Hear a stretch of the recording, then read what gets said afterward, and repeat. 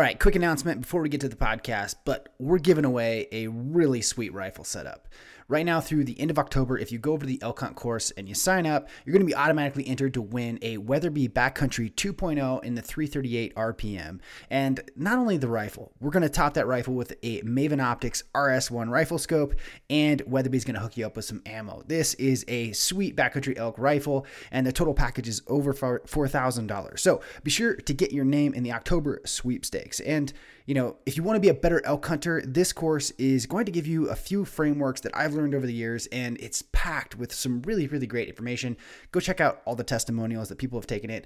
They love it. And now's a great time to take the course because all of the mistakes that we made from this past season are fresh in our mind, and we can say, oh, that's what I did wrong. So go check it out. It's the Elk Hunt 201 course. It links in the show notes. You can go to the Rich Outdoors page and go straight to there. But get your name in now to get entered into this $4,000 Weatherby Maven Optics package. This is a sweet gun. Go get signed up. Alrighty, guys. Welcome to Wapiti Wednesday. Got a little bit of a different episode for you today. Kind of a framework episode, if you will. And I want to talk a little bit about luck and the 4 types of luck. So we're going to dive into it, and if you guys like this style of podcast, let me know. If you want more of them, great. If you don't, tell me, and we won't do it again. So, all right, let's dive into it. So today I want to talk about the 4 different types of luck. Now, there's a book that was written in like 1978 by Dr. James Austin, and he wrote Chase, Chance, and Creativity, The Lucky Art of Novelty. And in that, he talks about the 4 different types of luck. And this has gone on to have been written by Marc Andressen and other entrepreneurs. And entrepreneurs always talk about it in an entrepreneurial perspective, but I thought it was very applicable to hunting and elk hunting in particular. So I wanted to kind of talk about the 4 different types of luck and how you can kind of swing luck in your favor, if you will. So we're going to dive into it. And the first category of luck is called blind luck. And blind luck refers to like a situation where success or a favorable outcome occurs purely out of chance, right? Rather than any conscious effort or ability by the person. It suggests that, the person achieved the outcome, did so without any particular skill, knowledge, or preparation. And, think about, from an elk hunting perspective, like I sit on a water hole, I have no idea if there's any elk in the area, and randomly a 400-inch bull pops up and I shoot it, right? That's pretty blind luck. Or maybe your buddy buys you a raffle ticket at the Rocky Mountain Elk Foundation banquet and you win a new gun. It's pretty blind luck. You didn't have a lot to do with it. Now, this is the only type of luck that really has no inputs, and, it's essentially up to the gods. So we're not going to dive into this one a bunch, but this is, oh man, that person got lucky and we understand it, but there's not much we can do about it. The second is luck in motion. This is the second type of luck, and it comes from taking action. If luck is being in the right place at the right time, well, by God, we better be out there longer and we better cover more ground and try to be in the right places. It's simple math, right? So that's how we create luck in motion. Naval Ravikant, I'm a huge fan of. I love all of his work. You guys probably heard me quote him before, but he writes about this kind of luck in his blog, and he says this, that luck. Luck comes through persistence, hard work, hustle, and motion, which is, you're running around, you're creating those opportunities and, generating lots of energy in all the things you do, and you're stirring up the dust, so to speak. You're trying to make luck happen for you. This is the type of luck that, is actually the most effective. You have the most input on. That's the thing you can do the most with. And again, it goes into that, the Samuel Goodwin quote, which is, the harder I work, the luckier I get. And so when we think about this in an elk hunting perspective, luck in motion is covering ground. It's finding new elk when maybe you felt like taking a mountain nap. It's looking for elk sign methodically. It's going through these areas. It's literally, physically and metaphorically stirring up the dust to try to make something happen, to have luck just cross your path. And this is the one you can take the most action on. For me, this has been true so many times in my career, and I can't count how many times I have killed a bull that either I found midday or maybe driving around at night that I had no idea existed. And I probably wouldn't have killed that elk if I wasn't, trying to make luck happen per se. Let's talk about luck in preparation. So in the book, Dr. James Austin talks about, chance favors those who have a sufficient background and a sound knowledge, plus special abilities in observing, remembering, recalling, and quickly forming significant new associations, right? So luck in preparation. To say luck is only relevant if you capture it is kind of an understatement. And anyone who has been elk hunting can vouch for that.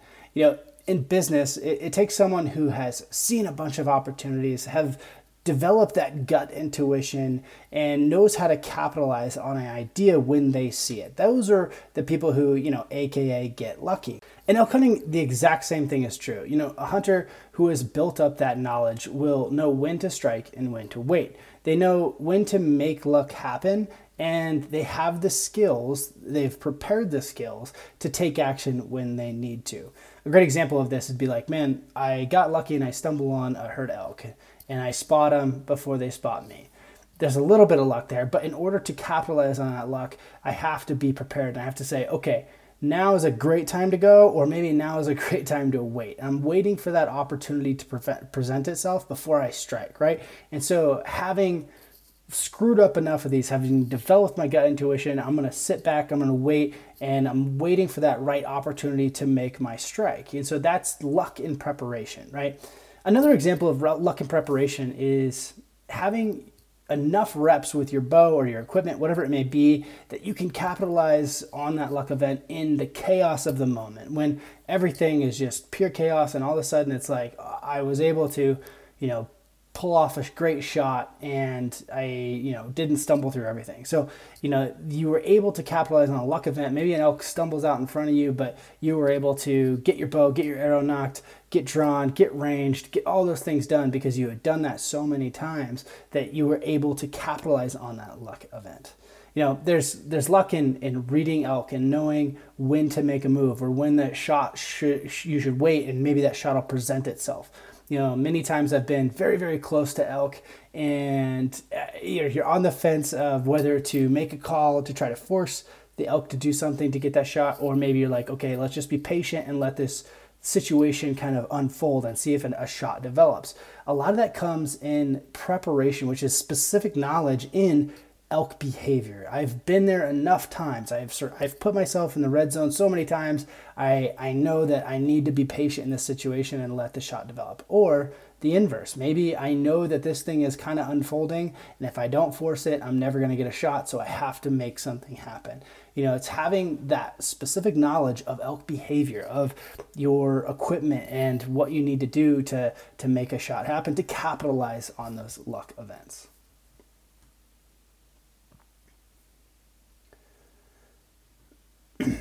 All right, number 4 is luck finding you. And this is kind of known as reputational luck.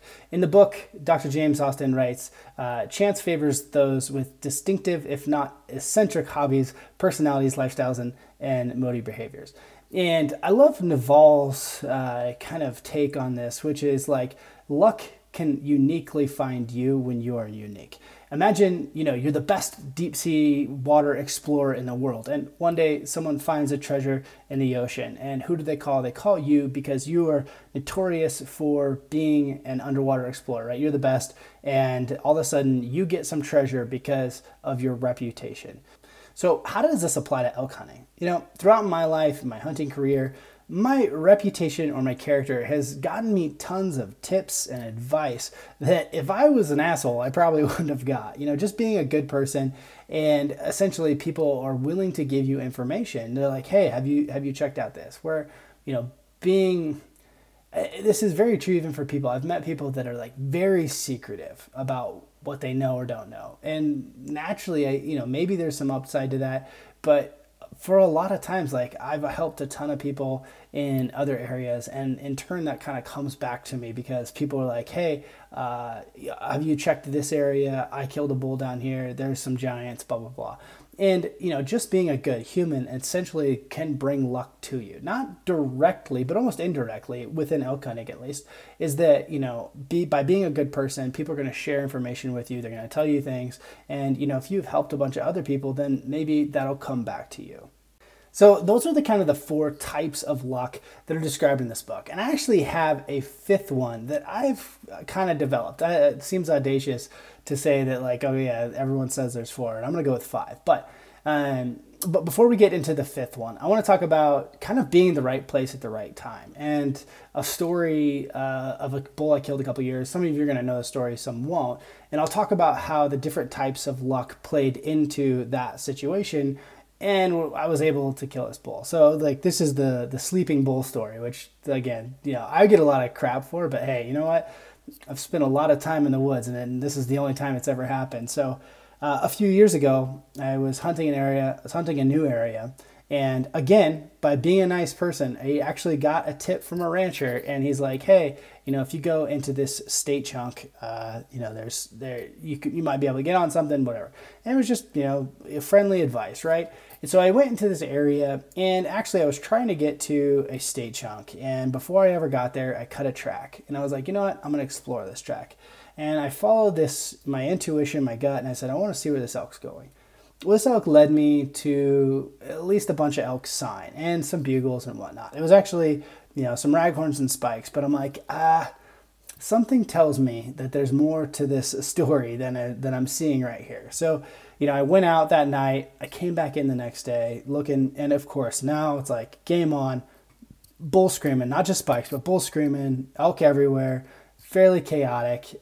Called in a smaller 6, let him go, and I keep working. And I'm like, I'm still trying to find this herd, and I know it's there somewhere. I just haven't seen like a good herd. I've seen a lot of satellites. I've seen a ton of spikes. I'm like, okay, then where is the herd? And I kind of worked into this area, and it was a little bit late in the morning. By the time I got to where I wanted to, I was kind of just playing with other elk, and so it's mid-morning now, and I'm like, okay, the sun's out, everything's kind of died down, the action for the day is done, right? Well, I wanted to stay in the area because I was like, I think something might happen. So instead of just wandering around, I was like, I'm just gonna crash and take a nap. It seemed like the morning rut fest was kind of over, so I just wanted to be in the area, see what I could learn. Maybe I pick up a bugle, maybe, I hear a bull bugle midday, nothing was answering me. So I was like, you know what, I'm just going to take a nap. Ironically, I set my bow, 15 yards from me. Well, I set my bow down, and I went and kind of was like, oh, I'm going to lay in the sun. So I take my pack over, and I lay down in the nice sun to warm up, and I'm laying there. I don't even know how long I was asleep, maybe 20 minutes or so. And I hear the footsteps about the exact same time. I just hear a massive bugle, which sounds like it's about at my feet at this point. And, this is the blind luck. It's a little bit of blind luck. There's probably, it can't be completely blind because I put myself in a really good place and decided to, be there for as long as I could. But we'll call it blind luck. Here comes the herd of elk, right? There's 12 cows or whatever it was. I don't think I ever counted. Let's just call it 12 cows. 12 cows, and as I open my eyes, and my hat's kind of over my face, I open my eyes, and there's a bull screaming. And I'm going to go with like 50 yards, over my feet. I'm looking down my body, looking over my feet, and there's a giant bull screaming his face off, and there's cows. I remember the cows were maybe 10, 15 yards from me, and they're just kind of cruising by. Nothing had seen me yet. Mind you, at this moment, my bow is still 15 yards away, and I don't even have my release on. It's at my bow. And for anyone wondering why, it's because I had to do some business that I didn't want a release on for, if that makes sense. So I decided this moment that if I don't act now, two things are going to happen. Either I act now and I screw it up, or I don't act and I don't get an opportunity. Those are kind of like the two options I see in my head. Now, granted, I'm in the wide open and there's cows that are like 15 yards from me. And I'm like, I have to move now or else this won't happen. And whatever it may be, I just flip over and I start crawling for my bow as fast as I can. And I'll never forget hearing that bull absolutely just scream. I could feel it in my chest as I'm like crawling towards my bow, and I grab my bow and I'm like trying to get my release on, and the old fire school was coming back at me like slow down to speed up because I knew I was trying to go way too fast. And so I'm like patiently precisely putting on my release, and I grabbed my rangefinder and I ranged that bull. And I remember I cow called. I don't even think I had a read in. I cow called and he stops, and he was at 50 yards. And I just drew my bow back and I made the shot. And I actually watched that bull. That bull didn't go 50 more yards. And he had kind of gone by me, and I shot, and he ran like 50 yards and went down. Now, it was amazing. That's probably the only time that'll ever happen in my life. It was a great bull. It was such a cool experience. But, what was the luck that played into that? So there was a little bit of blind luck. Yeah, a bull just happened to walk by me when I'm sleeping.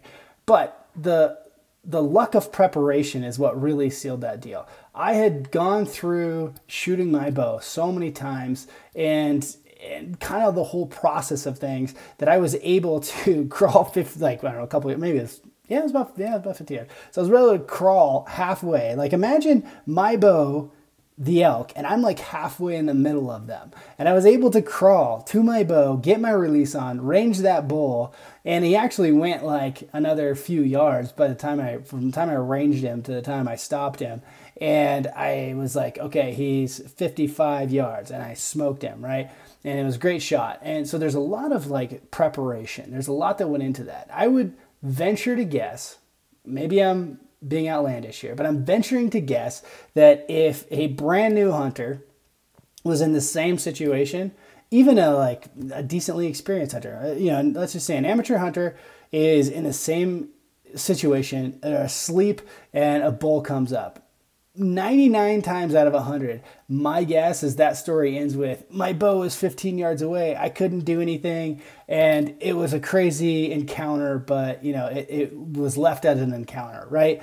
And that's the difference between having the luck of preparation, if you will, and being able to capitalize on those events. And I also think there's a little bit of luck in motion, if you will. Like I was out there covering ground, I was looking for that herd. I knew there was a herd in there. If there was that many satellites, that many spikes, there's a herd somewhere, right? And I just had to figure it out. So I'm just being in the right place at the right time. And ironically, I don't know if we can call it luck in motion, because taking a nap is about the opposite of emotion.